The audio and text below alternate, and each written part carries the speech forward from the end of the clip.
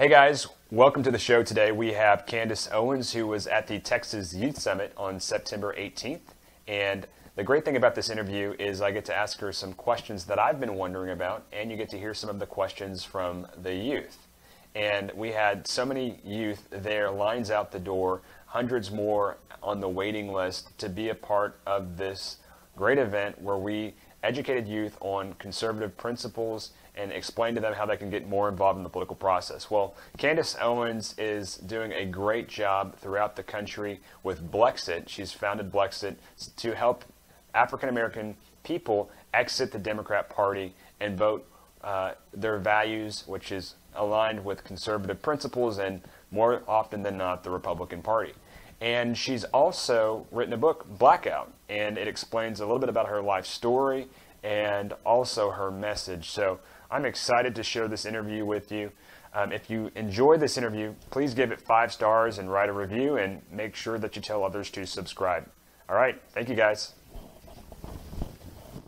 So the way that I'd like to do this is I'm going to ask a few questions, and then I want you guys, you see these microphones on, I guess that's my right, but your left, and the other side. I'd like for you guys to come up and ask a few questions. Do it in an orderly way, but let's do that in just a second. But Candace, you have such a great message.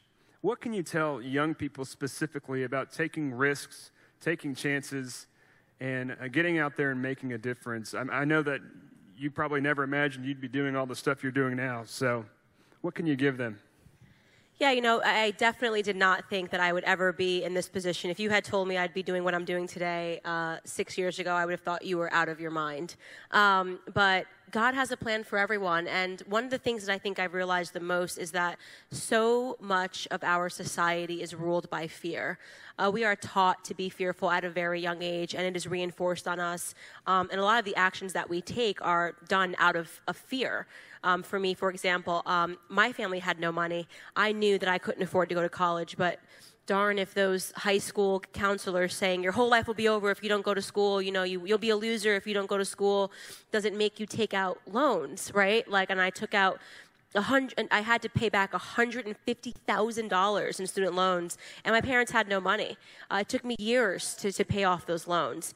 You know, when I broke past the fear complex and started doing things not because I was scared to do it, but because they were right, because they were the morally right thing to do, the whole world opened up for me. So that is what I would recommend for students, and young people today. Even if you're not in college, that doesn't matter. Just try to do everything from a place of righteousness and not from a place of fear. That's so good. Isn't that good?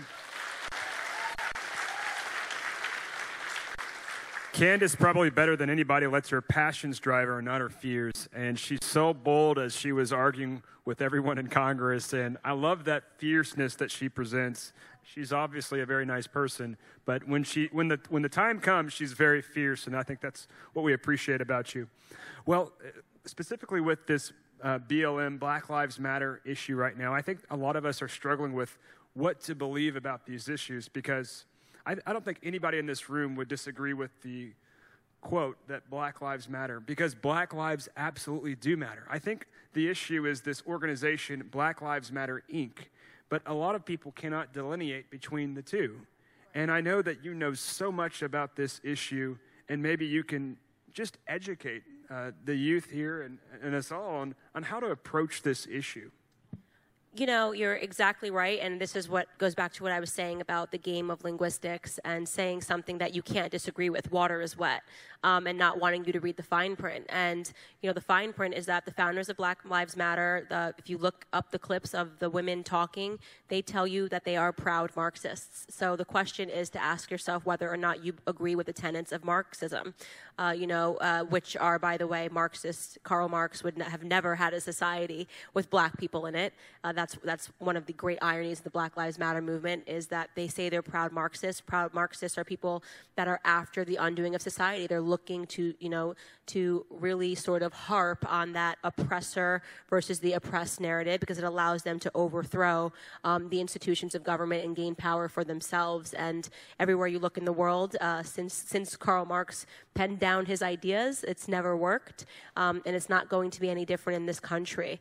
The other thing is just check out what the statements are on the Black Lives Matter website. Do you agree with any of these statements? Do you agree with the breakdown of the nuclear family? Do you agree with the destroying the chances that children are given when they grow up in a two-parent solid home? All of my answers to those questions are no. And it's problematic, I think, right now. I think one of the greatest ills in our society today is white guilt. And there's a great book, very, very quick read by Shelby Steele called White Guilt, and basically says that everything that's happening in society is because you allow something like Black Lives Matter, a statement that no one would disagree with, white lives matter, Chinese lives matter, Japanese lives matter. I mean, come on, this is common sense. All lives do matter, but you allow a statement like that to put you in a position of fear as a white person and say, I can't say that I disagree with this, otherwise I'm going to be called a racist. That's the point, right? That's the point when you have movements, even like a different subject, the Me Too movement. I had tons of disagreements with it. I was one of the most outspoken people against it because I realized this was a movement that was about undoing due process, right? No matter what, men are guilty. That's wrong. But to say that you disagree with the Me Too movement meant that you wanted women to be sexually assaulted. That's the point. This is why the left takes these subjects and complicates them and makes them complex. It's about censoring your speech and saying you're no longer allowed to speak about this topic, and that's not fair. You should always be allowed to speak, and telling somebody that they're not allowed to speak because of the color of their skin is racist.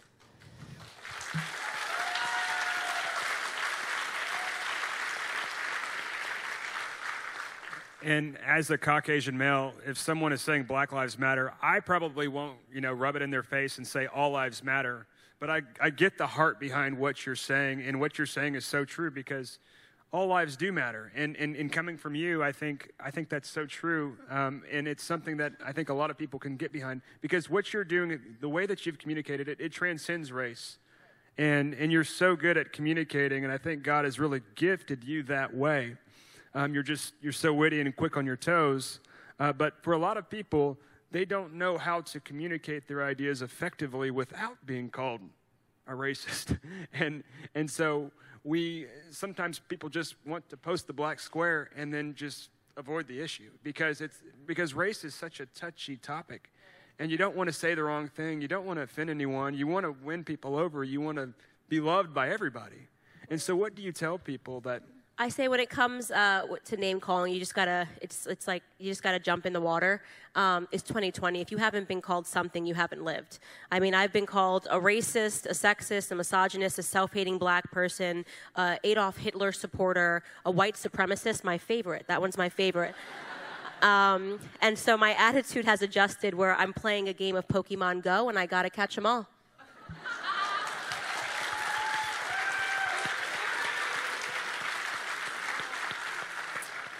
Well, with everything that's going on politically right now, with the pandemic, with the racial tension that's going on in this country, with hurricanes, what do you have to say about how this president is handling it all? I mean, I can't imagine if we had his opponent in 2016 in this office and how she would have done. And so what do you have to say about the president and getting out support and turning out people to support the president? And this organization, by the way, we unequivocally, as the 501c4 part, we unequivocally support Donald Trump. So that's where we're standing. Well, first I'll correct you and say that if his opponent had won, none of this would be happening because they're the ones orchestrating the madness, which is just a fact. But what I will say about the president and what is unique about the president and is an attribute that he and I both share is he's a happy warrior. This is not a person that goes in, if your attitude when you go into this fight is that it gets you down, if being called a name gets you really down or you internalize it, it's going to be a really rough road for you. The president has probably the best sense of humor of anyone that I've ever met. He's pointedly hilarious. I'll tell a quick story that hopefully won't get him in trouble, but he's already in trouble, so I can't imagine he gets in more trouble. But the first time I went into the Oval Office, I was so nervous to meet him, obviously. I was standing in the Oval Office, and he sat down, and he's like, hey, like, how are you doing? Here's a pen. He's got these, like, awesome markers. He's like, let me tell you. And he's got his family there. Ivanka's there. And he's like, the first time I saw you on Fox News, I knew you were going to be a star. And he says, and I just want to say, he goes, oh, no, he didn't say, I just want to say, and, I would say you're very beautiful, but I don't want to get me too'd. I don't want to get me too'd. So what I always say about the president is he's in on the joke. You know what I mean? He's in on the joke. He's self-deprecating. He has a sense of humor. I've had lunch with him and my husband, and, when impeachment hearings were going on, and he's super tuned in, and he's a happy warrior. And I think if he can deal with what he deals with on a daily basis, we can deal with what we deal with on a daily basis. We can deal with crappy professors and crappy teachers, and do our small part if it means standing up and saying what's right.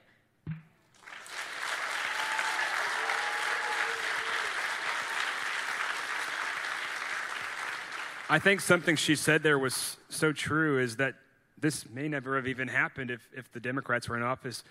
Rahm Emanuel said, never let a crisis go to waste. And what Democrats do so effectively is they create the chaos, and it's Saul Alinsky's playbook, and then they blame it on the other side, and then they're the ones to be the savior to fix it. And that's precisely what we've seen. Another good thing, just to reiterate what she said, is politics is serious business. Politics matters, but Candace, she's able to find the humor in some situations, and I'm sure that's probably what keeps her at peace. Yes, having a sense of humor will always get you through anything. And I was actually just telling, is Robert Marling here? Where's Robert Marling? Not here. There he is. I was just telling him a story at lunch. I got to have lunch with him and his wife, and I was telling him, he was asking me about security. People always ask me, are you really concerned about your security? Someone's going to try to kill you. Yeah, I get it. And so my husband and I were in Croatia, and we got a call from the FBI a couple of months ago in June. And they said, first off, they were so sweet. They said, when your name came up with the FBI, we were so excited. We all fought for it. We wanted to take the case. That's A. B, someone's trying to kill you. And then he said, we found this account, and apparently liberals had created a GoFundMe to kill Candace Owens. And bad. But then in my head I went, but what were they raising money for exactly? A flight? Like, I just sort of wanted a few more details about this GoFundMe page that the FBI had taken down. And so, of course, we take everything seriously, but it's also good to have a sense of humor because it just gets you through the day better. So I encourage you to see the humor in things and not carry these things like a weight because they're meaningless and they're crazy. At the end of the day, I think being light and having a positive perspective, it always wins, That's so good. And Candace has a silent majority. She has so many people that are behind her. Am I right?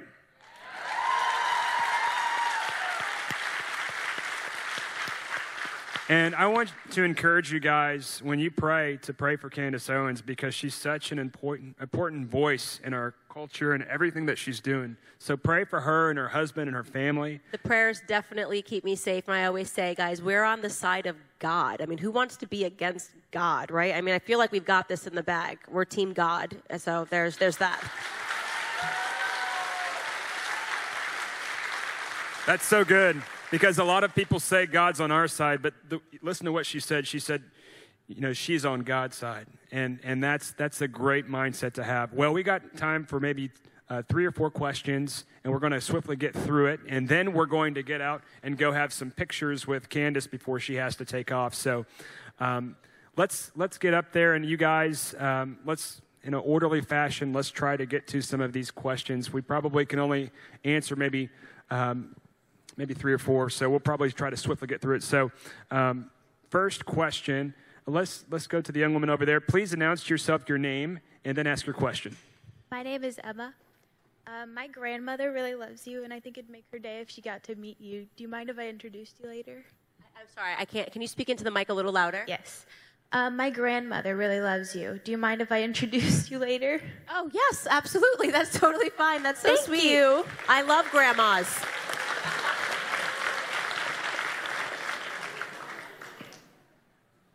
That's an easy question. That was an easy, That was very a easy breeze. question. I love that. Awesome.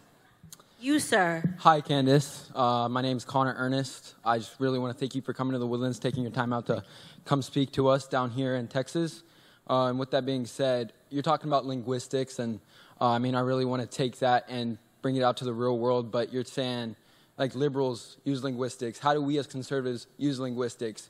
The Woodlands, Montgomery County, last election we voted, I think it was 72% Republican. I feel like that's going to change here 20 to 30 years from now because I see so many kids growing up as progressives because they don't really realize what they truly support. So how do we as conservatives use linguistics?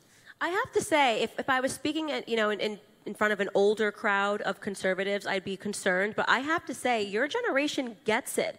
And that's what I mean when I say, I think liberals won TV, the generation of TV and radio, but conservatives are winning the internet, right? And I think, and I go back to pointing to culture and having a sense of humor.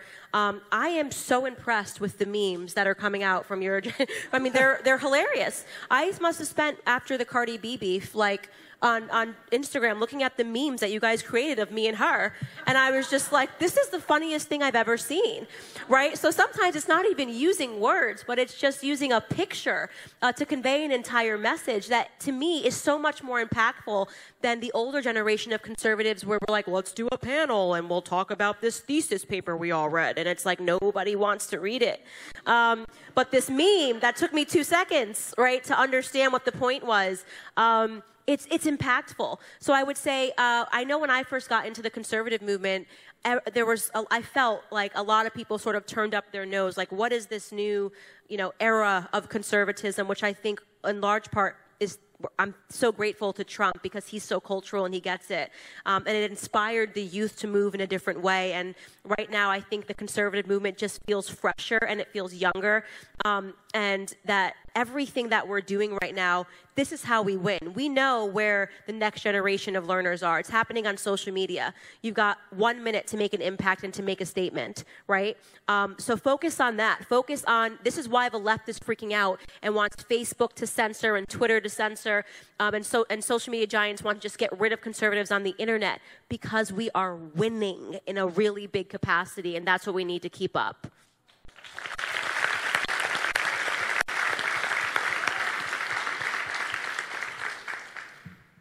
Well, hi. I was just wondering if I could ask y'all's input on something that happened to me at school just today, actually, at the very end of my school day, the last 15 minutes of the day. I was in my government class, and I got pulled into the hallway by my dean of students, and I was wearing I have to wear a mask at school, and I've been wearing this mask for a couple weeks. On one side, it has the thin blue line flag. Yes. Yeah. And I was wearing, for the majority of the day, I was wearing it on the Trump, it says Keep America Great side, and during my 8th period class, I got called into the hallway by my dean of students, and she asked me to take it off because it was a sensitive subject and it was offensive. And my school never really has declared exact boundaries about masks, just not for them to be offensive, but I feel like that's way too subjective of a boundary to set, and I just wonder if I could get y'all's input on how I could handle that with my school. You wear the mask tomorrow, and the day after, and the day after, and the day after, and the day after. Yes, ma'am. Thank you. That's good. If you're going to wear a mask, wear the mask that you want to wear. Hi, I was just wondering, all this bad stuff is happening with COVID and BLM and just all this crazy stuff. Where would you like to see America in 10 years? What's your vision or hope for the future? That is a big question. The America that I'd like to see in 10 years is the America that I saw 10 years ago. Actually, I would say longer than 10 years ago. I always say the 90s was the golden decade, when none of this existed and people got along. I have fond memories of the beeper my dad used to have, because I'm telling you, at that time, it was the land before Facebook and Twitter, and girls worrying about Snapchat at 11 years old. We've become an increasingly narcissistic society, which I think is worrisome. We're not allowing kids to grow up. I mean, I was like the fuggliest person ever in middle school. I had braces and underbite, and I thought I looked good, right? It's like, I am looking good today. I look back on pictures now and I cringe, but the point is that we we had a more innocent society, I think 20 years ago. And that's sort of all been taken away. And it seems like every single thing in society is now politicized. You can't eat at Chick-fil-A without it being politicized. And when I'd like to see society actually go backwards, which is ironic because, of course, the whole left, the idea is that society's been terrible forever and we need to bring us to some utopian future, socialist future that doesn't exist. But no, America's gotten it right before, and they're trying to undo all of that rightness. So I guess my answer would be bring back the Spice Girls in the 90s. Thank you. I know where I'd like to see America in 10 years. I think Candace should run for something. What do you guys think?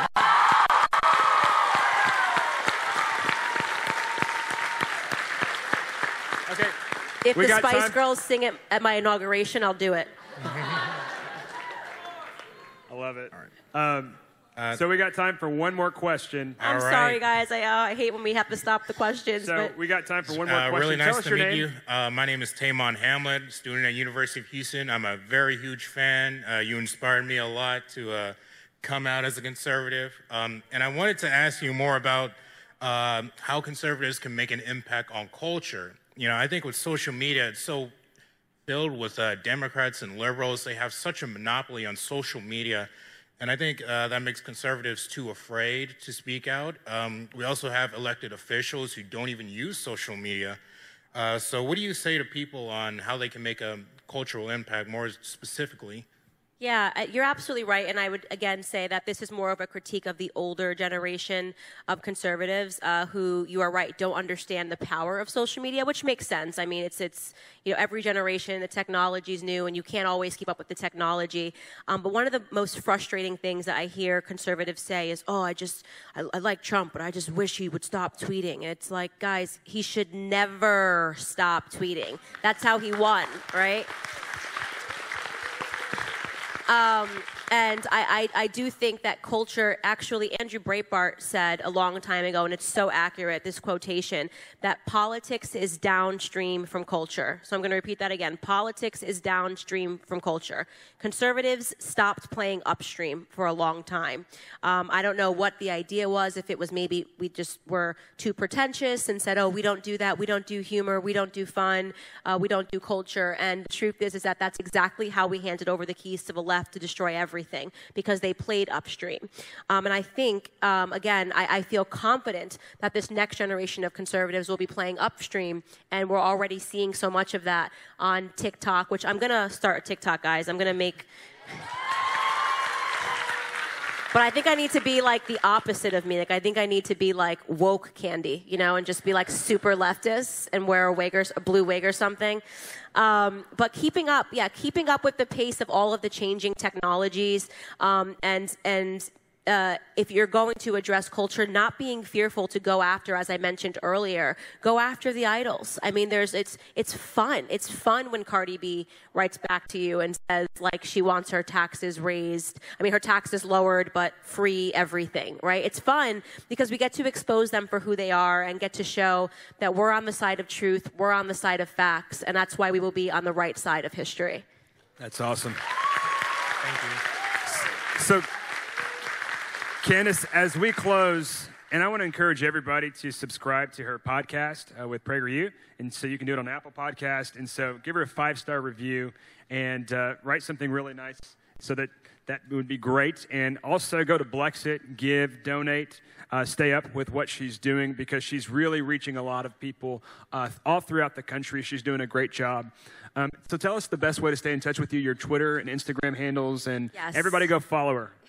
Yes, definitely on social media. You can pick up my book, guys. We broke 100,000 sales in 24 hours, which is incredible. Thank you. I think we're actually selling it outside, too. You know, you can just follow me, CandaceOwens.com, and, of course, the organization that, the not-for-profit that Brandon and I started, Blexit.com, is close to my heart, and it's just amazing to see so many minorities waking up and realizing you are not a black person, you are not a Spanish person, you are an American first and foremost. So true. Well, God bless Candace Owens, right? Thank you guys so much. Thank you.